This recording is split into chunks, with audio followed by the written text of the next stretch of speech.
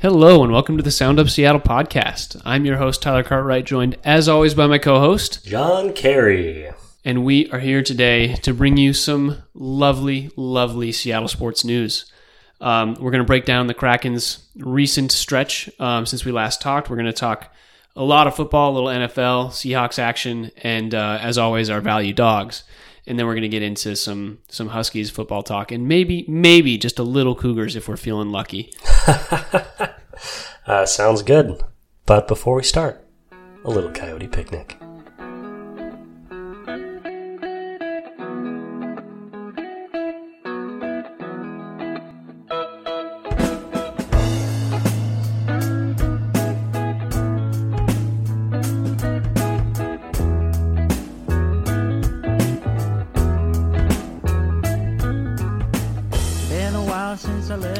All right, why don't we get started with a little discussion on our own hometown, Seattle Kraken. Now, still not the start to the year that we were hoping for, but we've seen a nice little turnaround from our previous discussion. When we left you, our lovely viewers, the Kraken were 0-3-1, which is a fancy European way of saying 0-4. I don't believe in lost ties, but anyway, since that time, the Kraken have gone on to win 2 of their last 3. Now, the competition has not been the most stiff. We've played the Hurricanes, the Rangers, and the Red Wings, and allowed 4 goals in each game. We'll have a little bit to talk about there. But the big note is much healthier offensive output. After scoring a combined 3 goals in our first 4 games, we have rallied to score 13 goals in our last 3. John just did that math in his head. He hadn't done that math beforehand. They don't give these degrees away, people. I had to earn that. Anyway, yeah, we're talking about a 7-4 walloping of the Hurricanes, a 4-1 loss to the Rangers, and a 5-4 thrilling comeback victory against the Detroit Red Wings, which might be a little less fun than it sounds.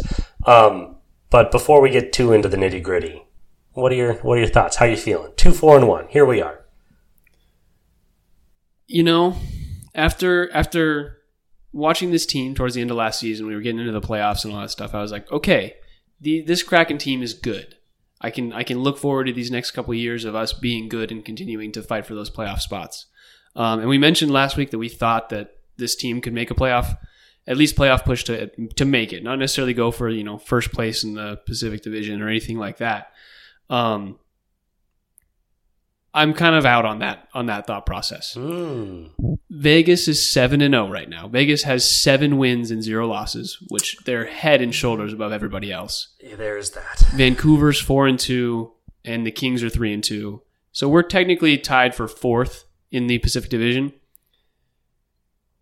And I don't see a way for us to really bust through that into that top tier of teams in the NHL. We've got a lot of injuries kind of stacking up. Who was the one? It was Burakovsky. I think he got injured. Burakovsky. Last week after we talked, I don't remember exactly what day, but he's out for a little while. Tanev has been out since that first game and is still looking a little shaky. And yeah, things are just not coming together. We're still kind of figuring out the goalkeepers, as John alluded to earlier. And yeah, I'm just not as confident, John. And I would like you to pick me up out of the doldrums, but I need some help here. Yes. Come here, sweet child. Let me pick you up in my big strong arms. We're 7 games into the season. Fair. This is a very long season. This happens to me every time the Suns start out rough in the NBA. I throw in the towel. I say it's over. The first 10 games, obviously it's important, and every game we lose will make it harder to jostle for the standing positions that we want. And, while I don't put too much stock in the first 10 games, if a team goes 10-0 in those first 10 games, I do put great stock in that. So the Golden Knights are a menace. I don't really want to think about them. I would like to make that tomorrow's problem. But in terms of the rest of this division, we've seen in these last 3 games, our offensive output to start those first 4 games. It was nothing. It was meaningless. It was trash. We've seen 2 pretty inspired offensive performances ranged, in between one more bad one. But we're seeing this team's offensive output start to pick up. This team's strength was never its defense. We always, where we got last year, we got because of our ability to score goals. Where we got last year was our ability to lead the NHL in 5-on-5 scoring. And we're starting to see a little more of that cohesion come back in these most recent games. Now, you're right. Where we started the year, we were talking about, much like with our Mariners, we were talking about fighting for pole position. And I no longer think that that's realistic. But we see crazy stuff happen every year, especially in hockey. Gosh, look at last year. Remember the start the Bruins got off to? They looked unbeatable. They looked unbeatable all the way to the playoffs, where they promptly got their butts kicked. So, the Golden Knights are a problem for another day. If we're lucky, they'll trip over themselves and fall flat before we ever have to play them in a potential playoff. I'm just worried about getting there. 2-4-1. We're winning 67% of our games over the last 3. That's not statistically significant, but it's better than how we started. So as long as we continue to see positive progress in that direction, I'm not throwing in the towel yet. I still like this team. That's fair. Yeah. I was leaning more towards agreeing with you, but the fact that we put up 7 and 5 in 2 of the last 3, that's really encouraging. Because I think, everyone wants their hockey team to be a really good defensive hockey team, and I just don't think it's who we are. I want to take a minute at this, kind of a good moment, to introduce a character that our listeners will not be familiar with, because we weren't very familiar with him, but we should be. And that person is Joey Daccord. Sounds French. Vaguely. He is our second string goalie behind Grubauer. He has not played a ton for us, but he's been here ever since the team expanded. Mm-hmm. Played 3 games so far this year for us, which we'll talk about in a minute, but only played 5 games each of the last 2 seasons. So not a guy that's been getting a ton of time on the ice, the reason we're not familiar with him, but he has been getting run here early in the season. Him and Grubauer have basically been going back and forth in terms of who gets the start. That's not crazy. That's how a lot of teams do it, particularly early in the regular season. They'll do that to rest Grubauer throughout the season. Ramp up the bodies, things like that. Correct. We don't make the same person play goalie 84 times in a given year. That'd just be brutal on the body. But, we were still figuring stuff out last year. So if any of our fans are as ignorant as us, keep your eyes open, not just for our beloved Grubauer, but also for not newcomer, but old head, Joey Daccord. And the reason I bring that up is because I just think it's funny. In our last 4 games, they've alternated starts. Joey Grubauer. And they've each allowed 4 goals in each of their 2 games. So very consistent play from our goalie position. And maybe just the kind of play we're going to have to deal with. Now, obviously, allowing teams to score 4 goals a game is not sustainable. But we've seen that we can win on offensive output, and I think we need to come to terms with the fact that 1-goal games for the opposition is not going to be the norm. Yeah, I would agree. And to that point, and we're not sure. We haven't been watching these games as closely as we would like to because we have other things going on. But when we get a 5-4 win and a 7-4 win in those Daccord games, it does make it seem like those are our goal-scoring games, and there might be something there with the fact that the goalie is either icing the puck or catching the puck and allowing our team to reset and get a forward momentum instead of just like blocking it and allowing the other team to get a rebound or things of that nature. Well, I was going to say it could even be the opposite. It could be that he, instead of icing it, is getting it to our defenseman to move up the ice quicker to jumpstart some opportunities. Yeah. Like you said, neither one of us have watched either one of these games very closely. I did watch the end of the Red Wings game last night, but it is interesting. You noted this, that, 12 goals by our offense in the last 2 Daccord starts versus 2 goals by our offense in the last 2 Grubauer starts. There has to be something there, you know? Maybe. I think there's a chance that that's just bad luck. Just some outlier game. Yeah, That's fair. But it's something to keep our eyes on. And if that is the case, then I hope Grubauer picks it up and understands what he needs to do better to help jumpstart this offense, which has needed it so far this year. Grubauer has also been off to a slow start. He has not been the man that, frankly, carried us through the first couple rounds of the playoff last year. I'm not worried about him. He's a goalie. Yeah. It's a psychological position, and we're starting a long season. So I'm glad we're getting him rest. But, yeah, that is interesting. I'll be curious to see in this next game tomorrow against the Hurricanes how the offense performs. Yeah. Is our next game against the Hurricanes? Hopefully we can repeat that offensive output. Man. Correct. Hurricanes are a good team, too. I said our competition hasn't been that stiff. I was mostly talking about the Rangers and the Red Wings. Hurricanes are a good team, so I was glad to see that win. One thing I wanted to note, this was a disturbing... No, I'm sorry. It was the reverse trend of our playoff run. You remember in that playoff run, we were always down one. We were always down one to start. Mm-hmm. We could not score the first goal of the game. Mm-hmm. But then we'd come back and take the lead, and then we'd jostle for position. In our two nice wins, 7-4, 5-4, we jumped out to 3-1 leads in both of those games. Before the other team would come storming back, and we would have to keep the pressure on to, keep it away from them. Obviously not the worst thing in the world to have to defend a lead, but it is interesting that in both those games we allowed the opponents to come back. The Red Wings game last night, it was very thrilling. I came in when we were down, 4-3, and I see us tie it up and then win in overtime, and I'm like, oh, what a comeback. We blew a 3-1 lead to get there.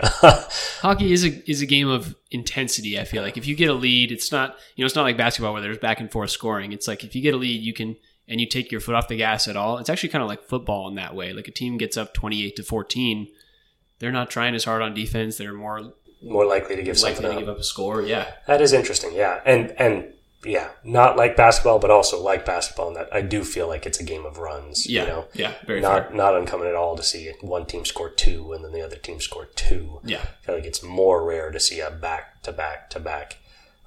Just seems to be how it works. But anyway, that's the update on the Kraken. Getting back into it. We hope you're enjoying. Hey, squids. How do you eat an elephant? One bite at a time, baby. All right, John. Next up, we've got some lovely, lovely Seahawks discussion that we are hoping can stay positive as this as last week wasn't the outcome we were looking for. Yeah,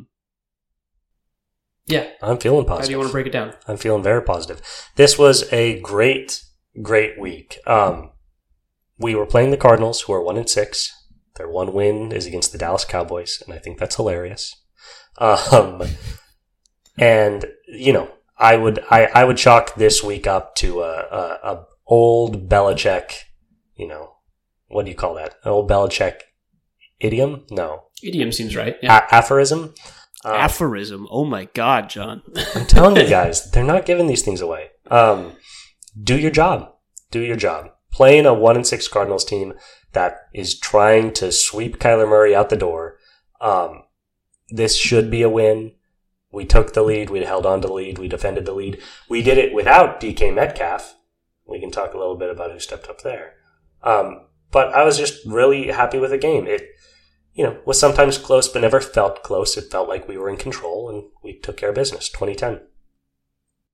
Yeah, I think my main thing was seeing the rookies get involved. Was JSN was with a touchdown and Jake Bobo with a touchdown, and Jake Bobo's touchdown was crazy. I don't know if you saw the clips of that one. Don't tease me. Oh my God, he looked like Tyler Lockett out there with his feet, maybe even better, in terms of keeping him in the end zone. But I would agree. I think my main concern was we didn't get as many points as I thought we could get on this Arizona Cardinals team. Like, I think the offense was a little stagnant, and I think what we're seeing is this defense is amazing. It is one of the best defenses in the league.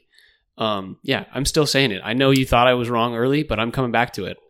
I'm gonna go ahead and let you have that one all to yourself. I like this defense. They're young. They're hungry. Talking about the rookies, Witherspoon with another great game. 4 tackles, really aggressive. I love this kid. Nice to see Jamal Adams back and healthy, getting things done. Jordan Brooks leading the way.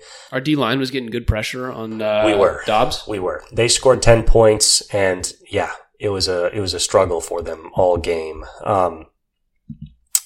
I guess, yeah, Joshua Dobbs. You know what Dobbs was doing? He couldn't do much, but he was getting it done on the ground. 7 rushes for 43 yards and a touchdown. He did find those gaps, yeah. Quarterback Josh Dobbs, but we let him have what they could have.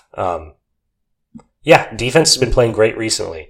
I'm not sure I'd put it top in the NFL. I'm not sure I'd put it top 3. I'm not saying it's one of the best ones, but like I said... You just said it was one of the best ones. I said at the start of the season, I said top 10 defense.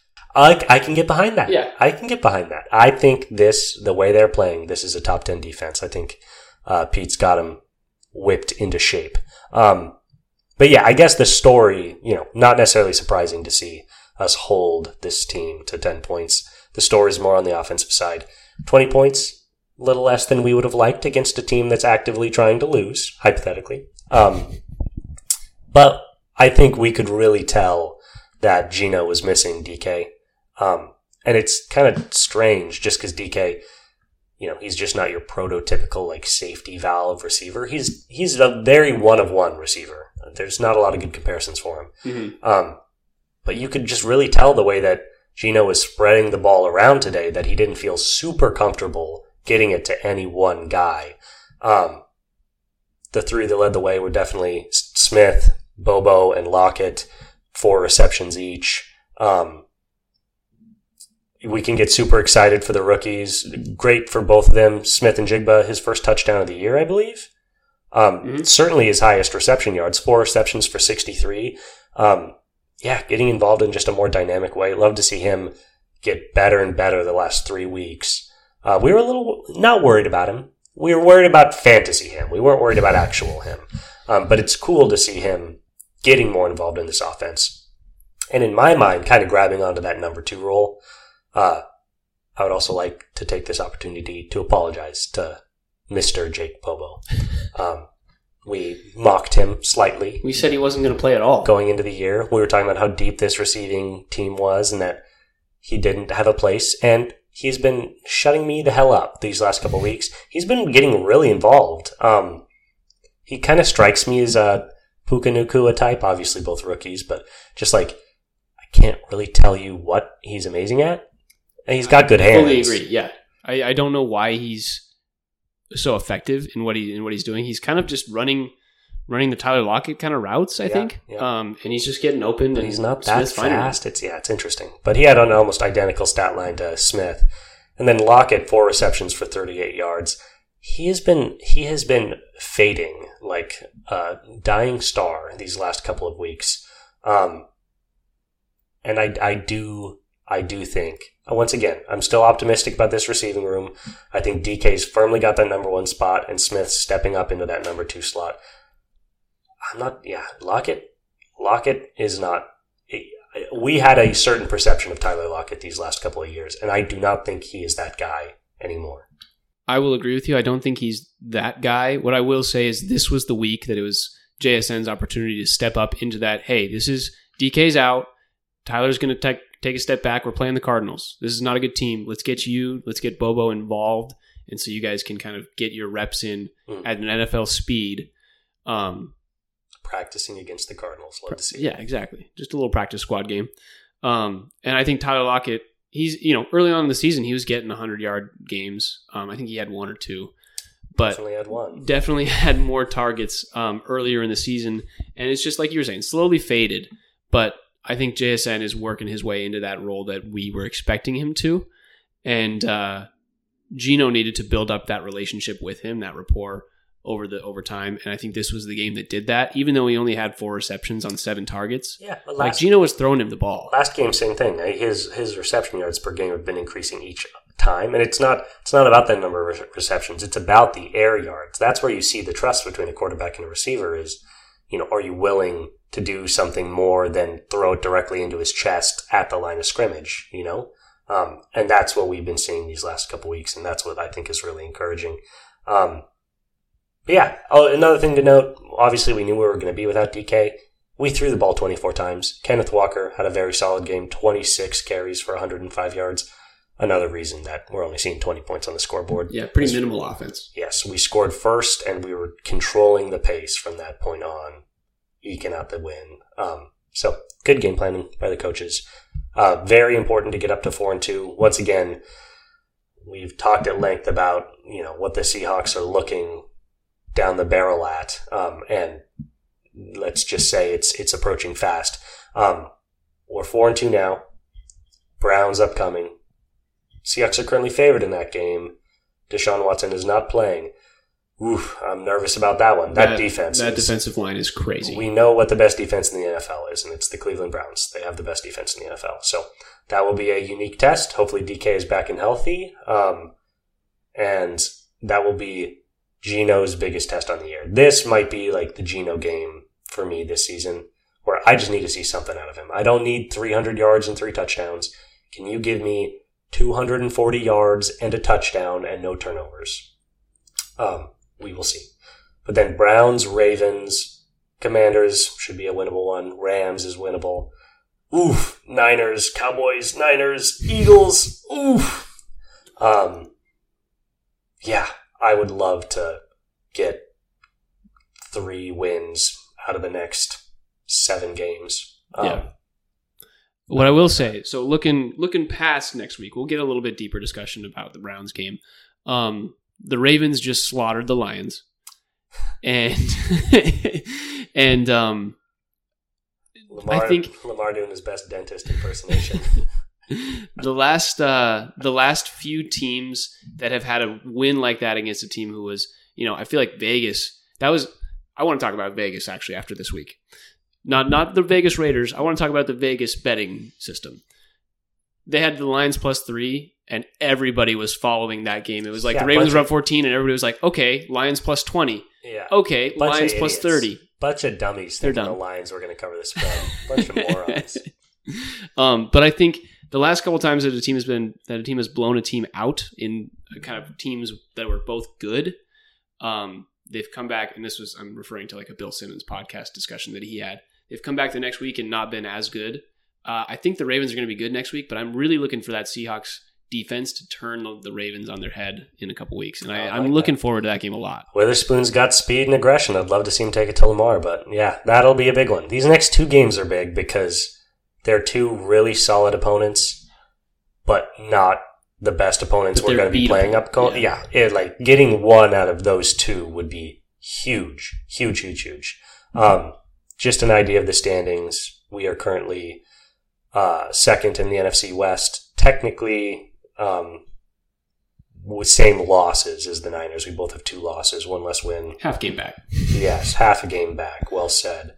And then overall, half a game back on the on the Lions, who lead the NFC North, and behind the Eagles, who are 6-1, tied with the Cowboys. So, we could be second in the NFC right now, tied with the Lions and the Niners, hypothetically.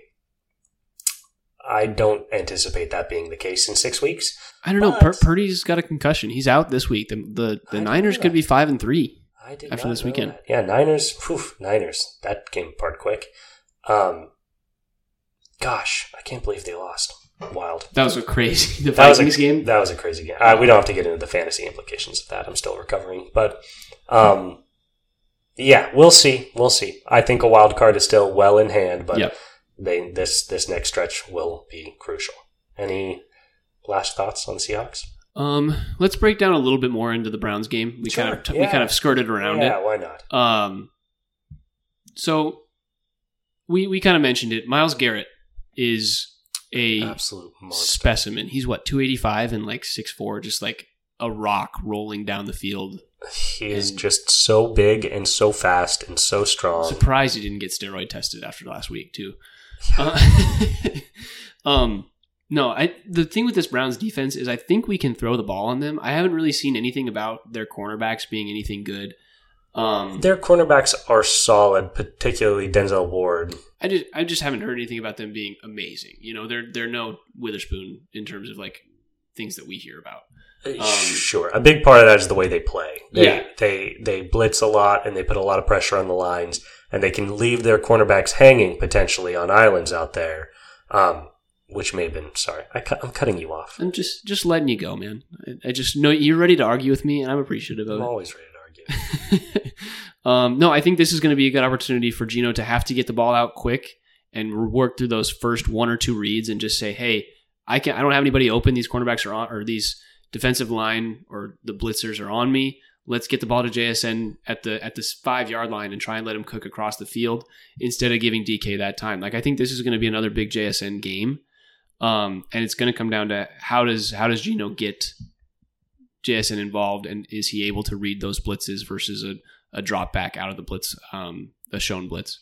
Yeah, it's going to be fascinating. That defensive line is such a menace. I just want to shout out Myles Garrett again. They played my Colts this last week in what was a wildly entertaining game that nobody expected to be entertaining.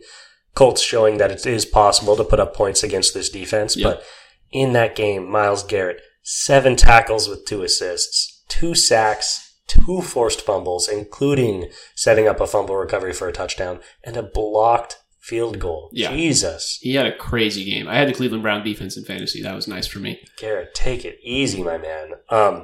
But yeah, Andy still put up points. Minshew, a pick and 3 fumbles, but he still put up 305 and 2 touchdowns, and the Colts were able to run the ball on him. My concern is that the Colts have a very good offensive line. It's kind of the only thing that they have that's really good. I was going to say Minshew's mobility helped the Colts a lot there. Yes. And I just don't see Geno having that same capability. He's got good pocket mobility. Geno is a little stiffer in the pocket. And the Seattle offensive line has been struggling so much. I'm really worried that they're just going to be teeing off. Yeah.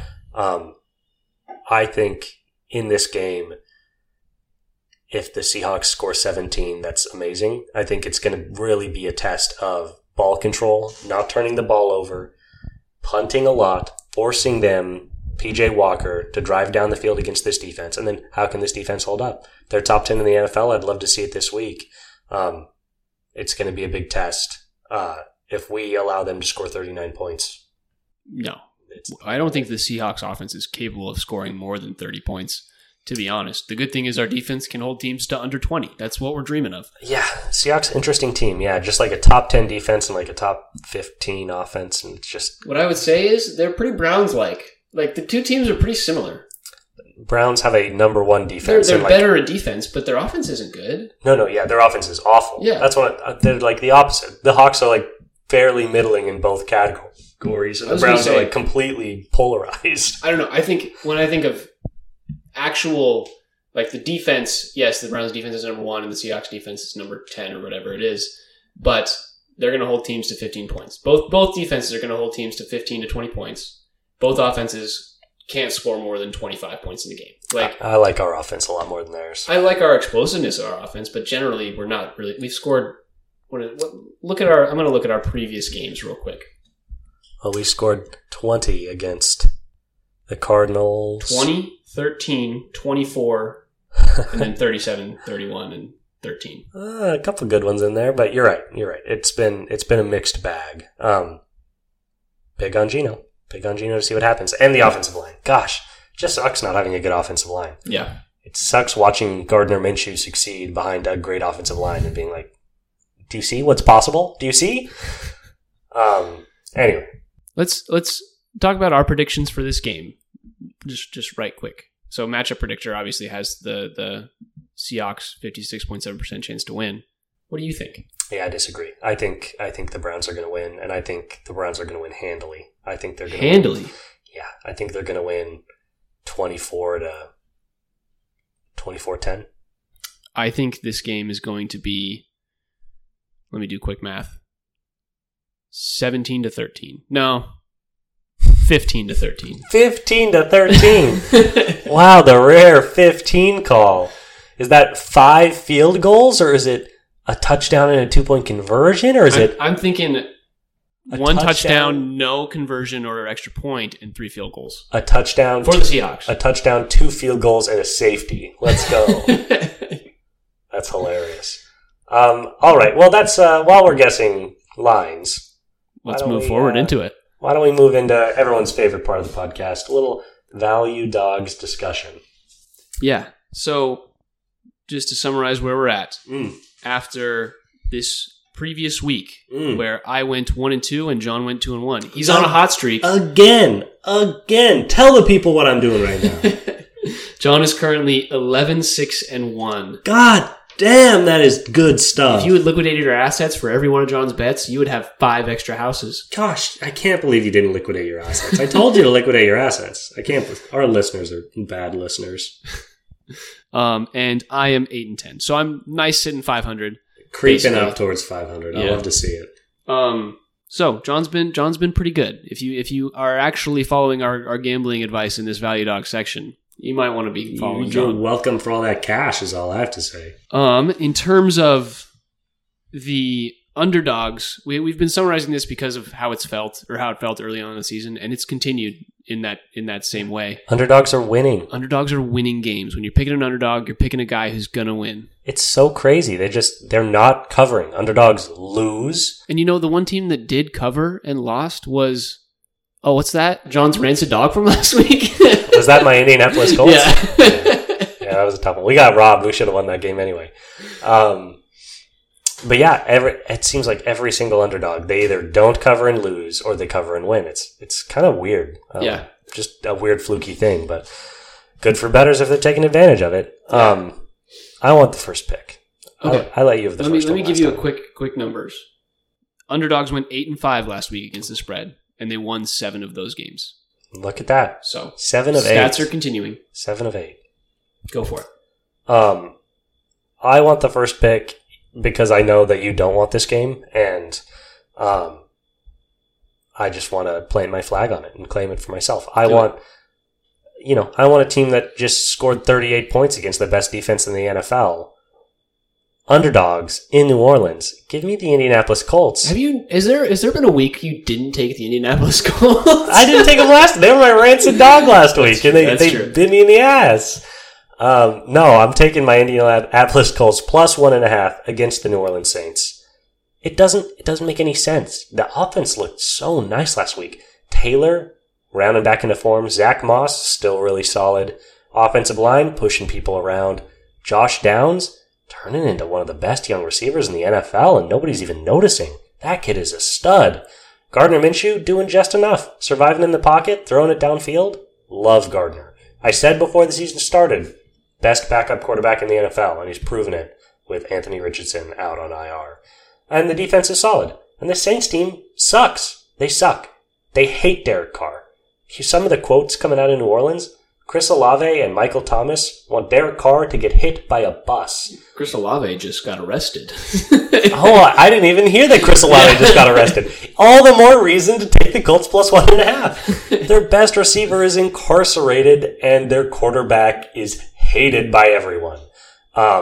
Their defense is solid, but give me the team that does it both ways. Yeah, I saw this pick and immediately was like, yeah, John's taking that one. I know that. I'm gonna fade it just because I want to pick something else. But I can see all the signs pointing to yes. The problem, my only argument, I have a problem with this, but my argument is Gardner Minshew is not a great starting quarterback. He doesn't have the stats to prove that he's a great starting quarterback. Why would you say such things? That's all it is. He doesn't win games that he starts. He wins games that he comes in after people come out. But when people have time to prepare for Minshew, it's not as great. All that is to say, he scored 38 points, or they scored 38 points last week against what we just said was the best defense in the NFL. Myles Garrett couldn't slow him down. Barely broke a sweat. Yeah. That long, luscious hair and mustache really helping him avoid Myles Garrett. He looks like a pirate. I like the pick. I think you'll go 1-0 on that one. So, with my first pick, I'm doing this week what I like to call the triple B draft. With my first pick, I indicated it when predicting the score of this game earlier in the pod. I have the Browns plus 3.5 against the Seahawks. I think it's either going to be a very, very close game or the Seahawks are not going to score. And so in all that points to is Browns plus 3.5. Yeah, what I like about that too is just based on the trend we've been talking about. If the Browns are within 3.5, they're winning the game. Yeah, I don't think there's any way the Seahawks win a close one against this defense. But I guess I'm not sure there's a ton to say. We kind of just talked. We just covered all that. Yeah. All right. triple B draft. Well, good thing I don't want any of these stupid B teams. We're leaving them all for you. My second pick, a little controversial, but I actually really like it. Give me the Los Angeles Rams plus 6.5 against the Dallas Cowboys. The Dallas Cowboys, the only team to wear the black mark of shame that is a loss to the Arizona Cardinals. Are they good? I'm not sure that they're good. Obviously, their strength is their defense. Their defense is still very solid. This Rams offense, though, it's got kind of a unique trait to it. It's not one of the best offenses in the NFL. It's a very solid, very serviceable NFL offense. You know, Cooper Kupp, Puka Nacua, Tutu Atwell at receiver, nice and deep. Darnell Henderson did a good job stepping in for an injured Kenneth Williams this week. And Stafford's been looking better. So there's nothing particularly special about the Rams offense, but they are just kind of that offense that it doesn't seem like defenses can do anything to, where they just kind of like do their thing. They're going to score 21 points a game. Yeah, they're like, no, yeah, we're going to score between 21 and 27 today, and there's just like not much you can do about it. I don't know why. I don't understand it. Maybe it's the gravity of Cooper Kupp or Puka still being kind of an unidentified asset, but I don't really think the Cowboys are going to be able to slow them down, and I can just taste the Dak Prescott late third quarter, early fourth quarter interceptions to help the Rams build that lead. I think the Rams are going to win 6.5 points. Come on. Yeah, I like it. My main thought was the reason that the Dallas defense is good is because of their line, and the reason that the Rams are good are because of their receivers.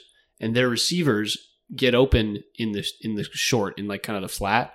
They're not running long routes. Cooper Kupp's running curl routes and just catching it across the field instead of going deep. Same with Puka Nacua. They're not going super deep, and they're catching short routes. That's what Tutu's for. Yeah, exactly. Stafford doesn't have to, take a long time. Parsons isn't going to have time to get to him. Yeah. He's going to make short, quick throws and let the receivers do their jobs. And I think they'll be within 6.5. It's tough to say they'll cover and not win because it's so hard to go against the stats, but I think it's going to be like a 21-27 game. Sure, and there's always that. They could always win or lose and still cover, so I like that bet. With my second pick, have we had all three picks that are not the same? It sounds like you don't have any B teams, so we're locked in. I'm not sure we have, at least not since like the first week or two. Yeah. My second pick, I'm going to go with. Oh man, I don't know why you didn't like this one, but I'm out on this team. We're both out on this team that they're playing. I have the Bears plus 8.5 against the Chargers. I looked at it. The Bears are what now, 2-5? The Chargers are 2-5, and the Chargers can't beat anybody that seems to have any sort of momentum. The Bears have momentum. They've won, I think, the last 2 weeks, isn't it? They beat the Commanders and they beat the. They lost to the Vikings in between. Oh, they lost to the Vikings in between this last week. But they beat the Raiders by 18 points this week. Yeah, they smacked the Raiders around. The Bears' offense has looked decent, and the Chargers' offense has looked super bad. I was talking last week about the Chiefs not being able to score more than 20 points in a game, and then they proceeded to score 37 or whatever it was against the Chargers. Yeah, Chargers have one of the worst defenses in the NFL. So make it a little easier on DJ Moore there. And their offense is so weird. So weird. They're supposed to be like the best offense in the NFL, one of the best, and they're just so mediocre. And so chaotic every week, where they'll be moving the ball and then stuff just happens. It's always so weird. Coaching's bad.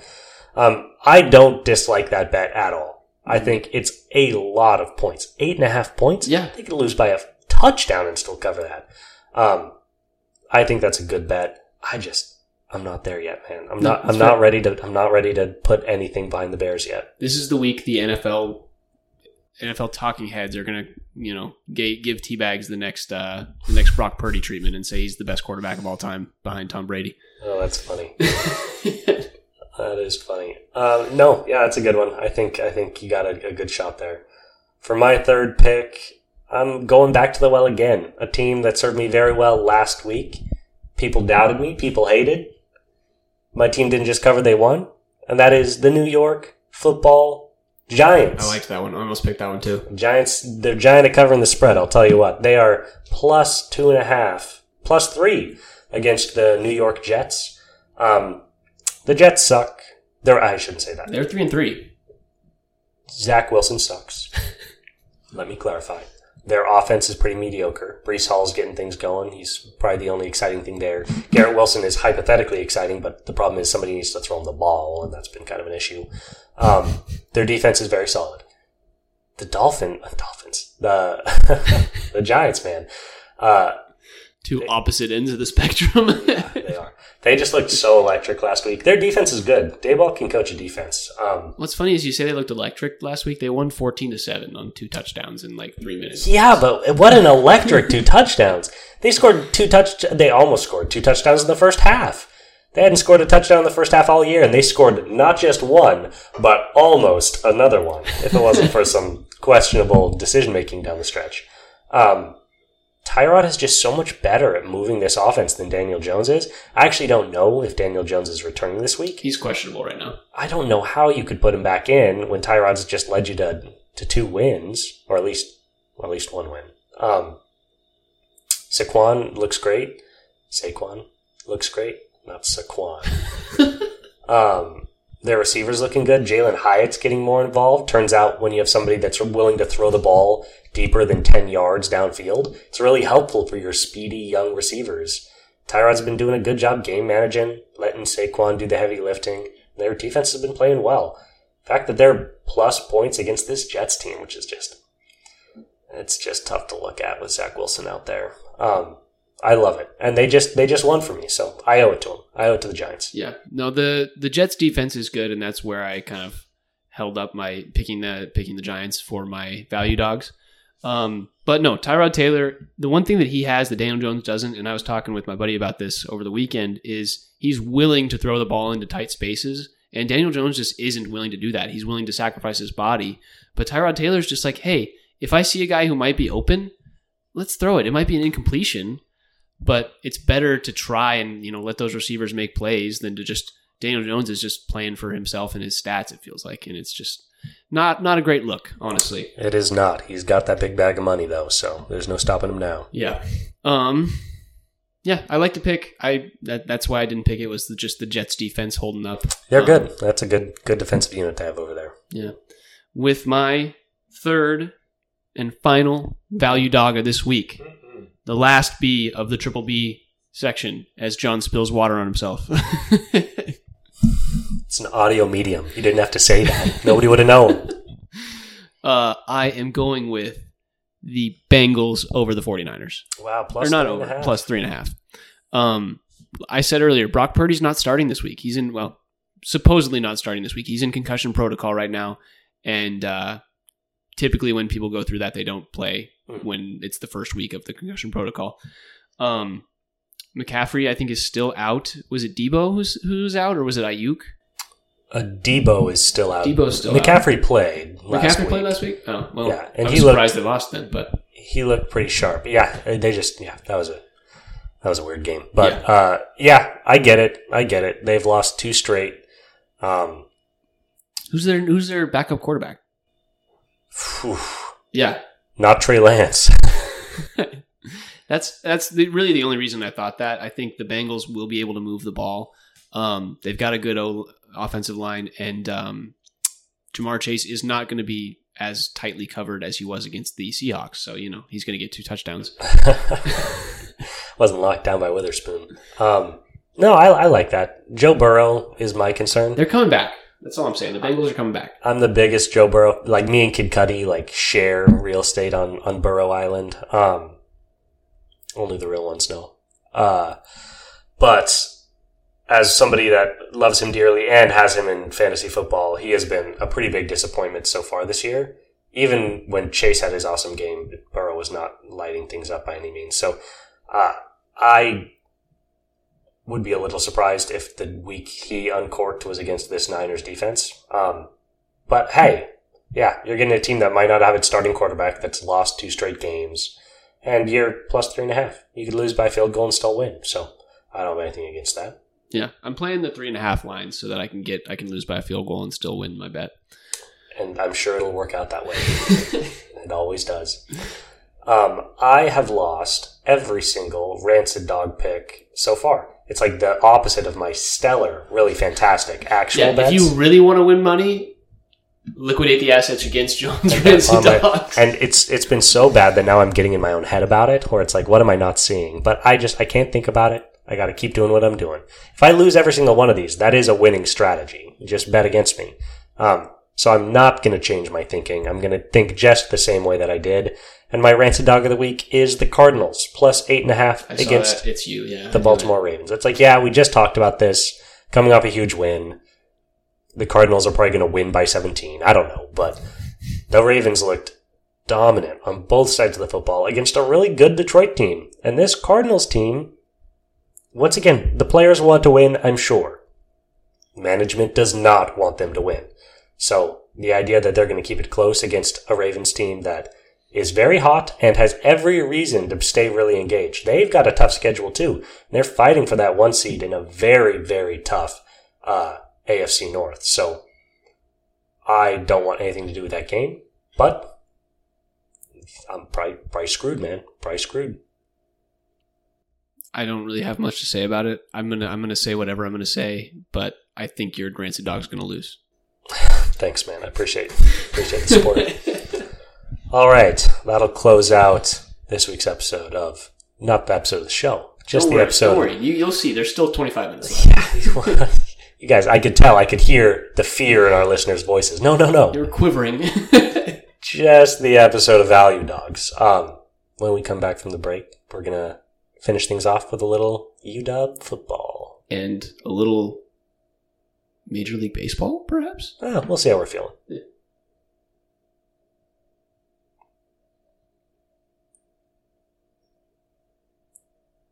That was good. I feel like the energy's not as there today. We're doing what we can. Yeah. It's post work. We didn't have, a beer and a half beforehand. That's what it is. God, I regret not drinking. All right, John. Do you want to talk baseball? There's two things that I want to discuss about baseball real quick. Let's do that. Good little in between some football segments. Before diving in, we have a lot to say on UW. Mariners players are in the World Series. Paul Sewald has played in 8 games. He's pitched, I think, 11 innings, not allowed to run.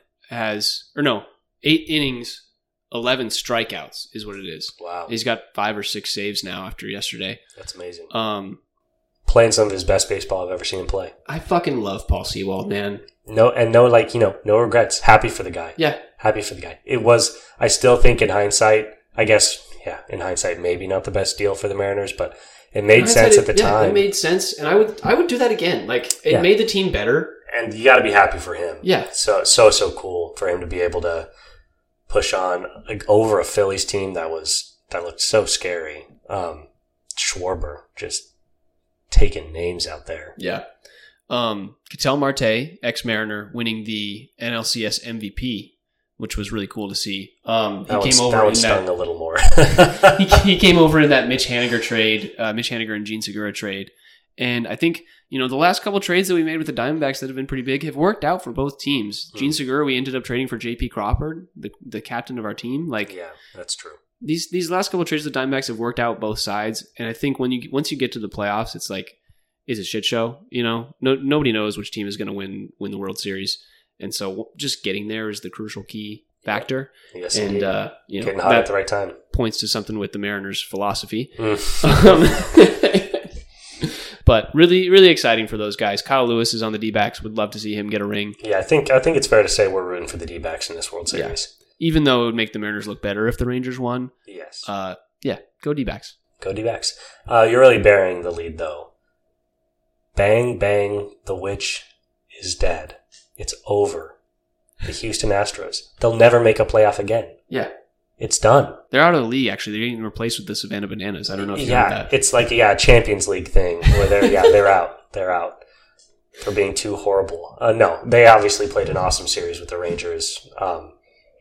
They probably only cheated a little bit the whole time, which I think was pretty admirable. Jose Altuve continuing to be just so goddamn good at baseball. I think this whole Astros thing, the whole cheating scandal, nothing pisses me off more about it than the fact that love Jose Altuve, or I should say I loved him. And he's like this tiny little guy that is just breaking postseason records left and right. He's going to go down as one of the best postseason hitters in the history of the sport. And he's like 5'6", just incredible stuff. And I want to be able to root for him, but I can't. I can never root for him again because he's a dirty, filthy, disgusting cheater. So anyway, he was very good, but they lost, and I was not sad to see them lose. And Dusty Baker's retiring, and obviously all the success they ever had was just due to Dusty's magic powers. Yeah, I can't say much else. We hate the Astros. We're happy to see him go. And good for the Rangers. I do agree. Altuve, if the cheating scandal had never been found out, he'd be like the Steph Curry of baseball. Yeah, like, I really think so. Talk about a guy that anybody can look at and be like, why can't I be like him? You know, yeah. but we can't be like him because we have working consciences and morals. Yeah, yeah. Anything else before we move on to a little UW football? No, just good for the AL West. Good showing. Yeah, really good showing for the AL West. ALCS was owned by the AL West. Yeah, everybody was all in on the AL East, but screw that. Once again, the AL East disappoints in the playoffs. When are you guys going to learn? When are you going to get it? But yeah, when we come back, UW baseball. Why are we taking breaks? I don't know. I was just going to say let's just keep going. Whose idea was it to take a break? We're pushing on.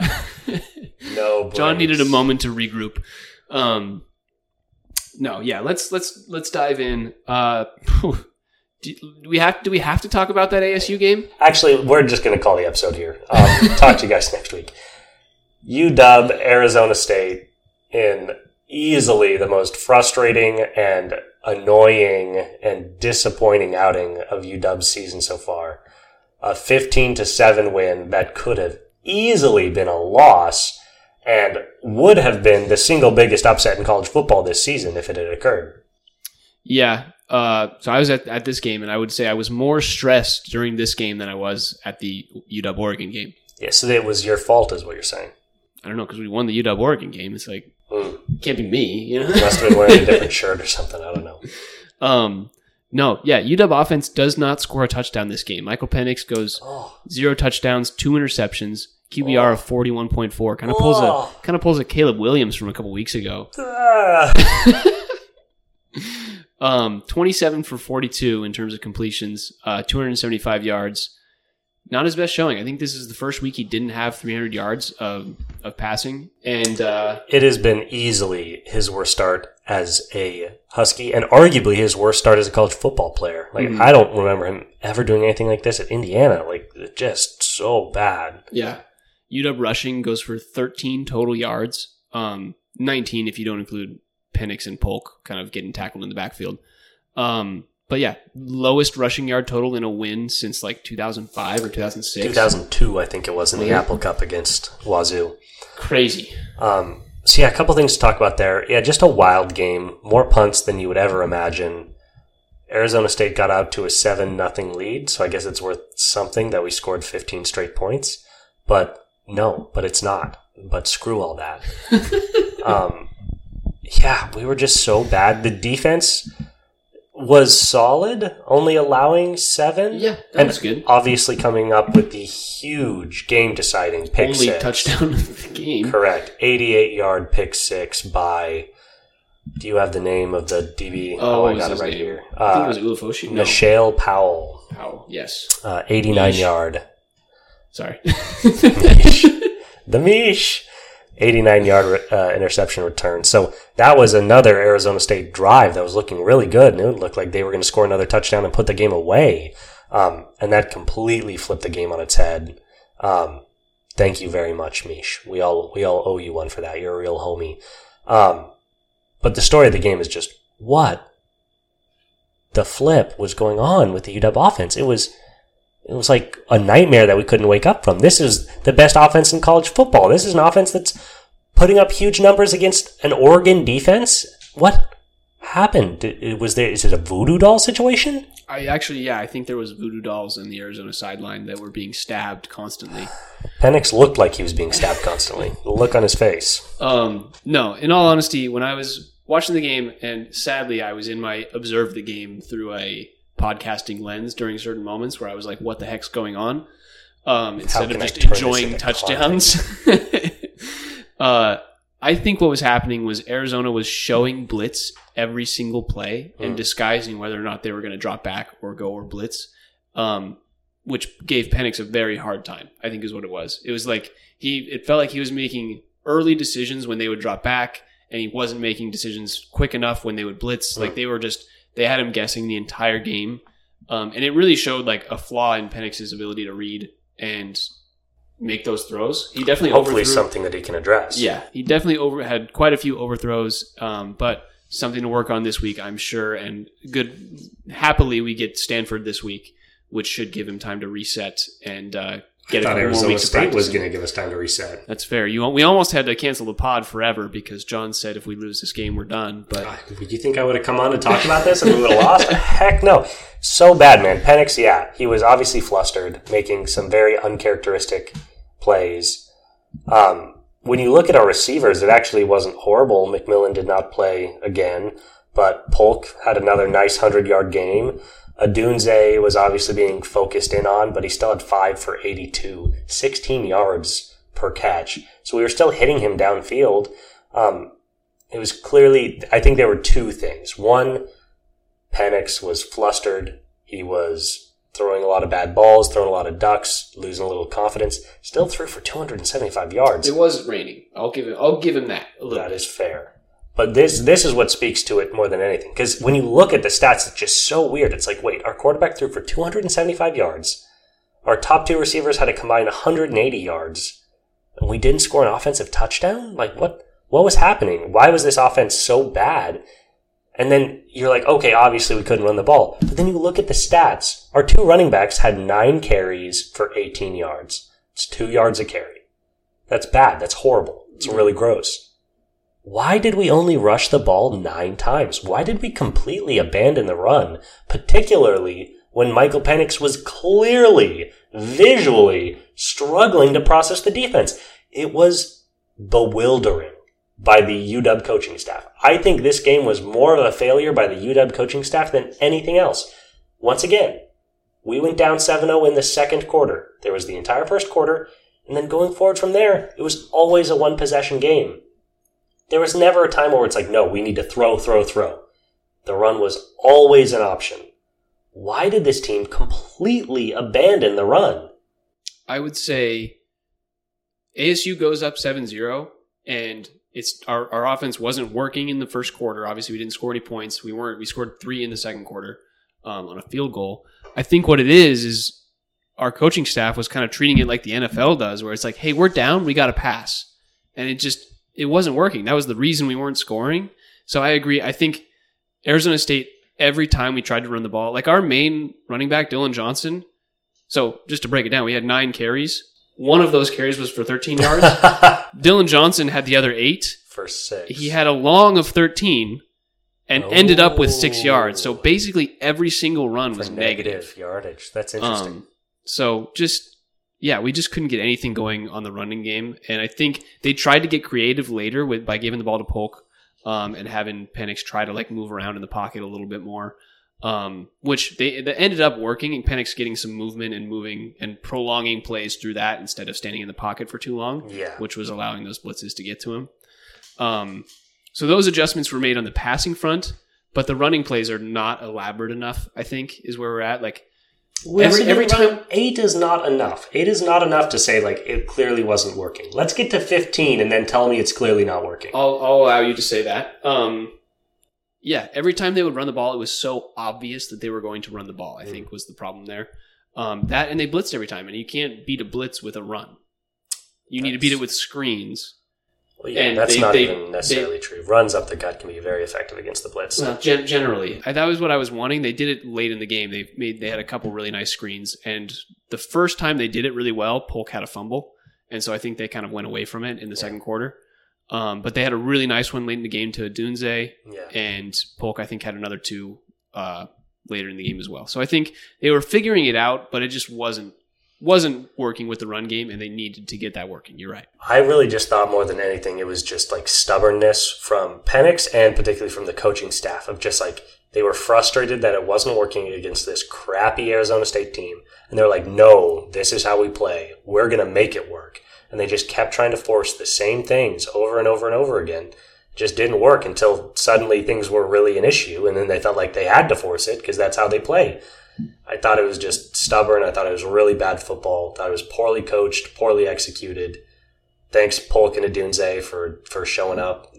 Everyone else that wasn't on the defense, I don't have much to say. Yeah. I'm fine with that. Yeah. I think that's all I have to say. Stanford coming up. I am expecting UW to win by 40. I think everyone on that team is probably pretty pissed about the outcome of this game. You know, we haven't done in a while. We haven't broken down the line. Well, the line is minus 26.5. I like that. I like 26.5. Stanford is bad. Stanford just lost 42-7 to UCLA. They lost 42-6 to Oregon. We're picking up a trend here. They lost 56-10 to USC. They're hanging tough with some of the other. They hung tough with Arizona and Colorado, but ranked Pac-12 teams are going to town on this Stanford team. 42-7 against Utah. It's amazing. They love giving up 42 to ranked teams. I would pencil that in. I'd pencil in 42 points for the Huskies. Yeah, I'm not worried about Stanford, but I wasn't worried about Arizona State either. So yeah, I do like the minus 26.5 line. I think this is the week they turn it around, like you said, and get that offense. I think they might score 70 this week. Like I think they're going to try and air it out and get that run game going, and just the line is going to be ferocious this week. I think it's going to be big. They better be. The games coming up are not going to be this forgiving. Yeah, this is it. We're home stretch time here. We got those 3 really tough games coming up, and then we have a shot at an undefeated regular season in the Pac-12. You can't mess around with this stuff. I was so disappointed in the game last week. A couple things to note, I guess, on that horrible Penix performance. Caleb Williams has been awful the last couple of games. He was the favorite to win the Heisman. He has plummeted. He's no longer in the top 10. He's like plus 6,000 to win the Heisman. Penix is still number 2 at plus 275. J.J. McCarthy with Michigan is number 1. I don't think anybody's particularly impressed with J.J. McCarthy. He just hasn't done anything as ugly as what Penix just did. And Michigan is undefeated. And cheating, yeah. Probably cheating. They're definitely cheaters. I really think put this game behind us. Penix is a real shot at the Heisman if he can finish the season strong. He can't do anything like what we just saw this week. But hey, if he just needed to get out of his system, that's fine. Good week to do it, I guess. But he's got a real shot at winning the Heisman on an undefeated UW team. And I don't want him to fuck that up for us. Screw him. I want an undefeated UW team with a Heisman winning quarterback. I don't think that's too much to ask. So, step it up, get your shit together.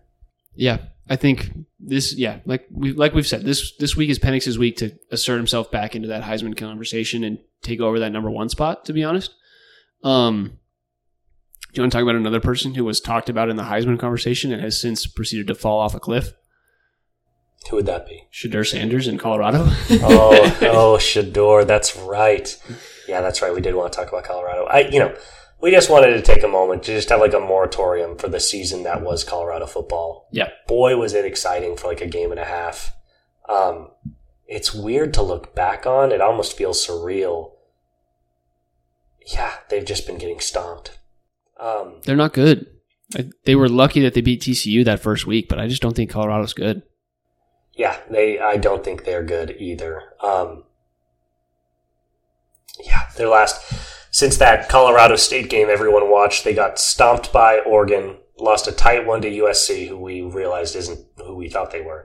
They pulled one out against Arizona State. They actually did better than we did against Arizona State, so and then got stomped by, or I shouldn't say that. They lost a close one to Stanford too. They've been losing close their last 3 games, but they have lost 3 straight games. They're losing close to teams who are bad. That is very fair.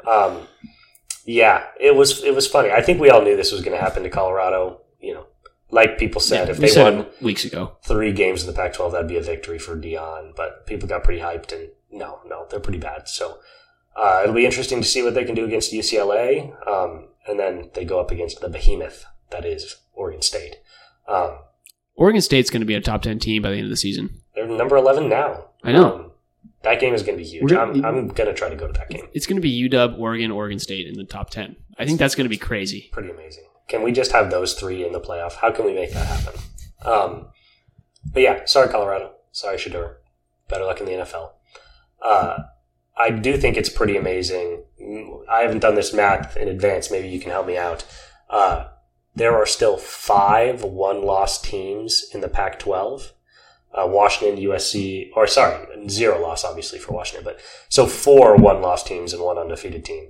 USC, Oregon State, Utah. Now, USC lost to Utah.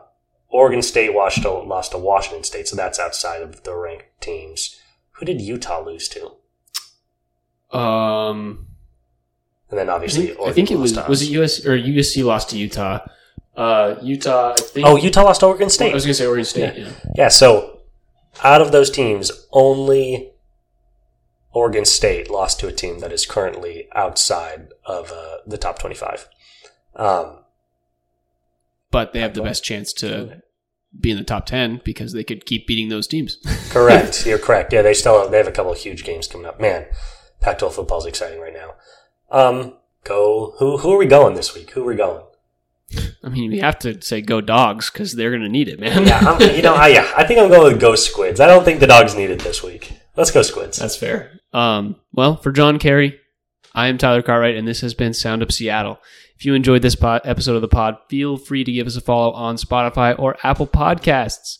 You can find Sound Up Seattle on Twitter, TikTok, and Instagram, all at Sound Up Seattle, all lowercase, all one word. You can email us at soundupseattle@gmail.com. You can find me, Tyler, at tycart50, everywhere that's important. And you can find John. God, this man is grinding at Elden Ring. He can't be stopped. I am the Lord. It's not even fun anymore. I'm better than the game. It sucks. I will say I went to bed last night and he was playing Elden Ring, and I woke up this morning and he was playing Elden Ring. So I don't know if he's sleeping. I haven't slept in days. Hopefully your work is unaffected. Quality is increased, I assure you. Yeah. Hey, for me, go Dogs. Go Squids, baby.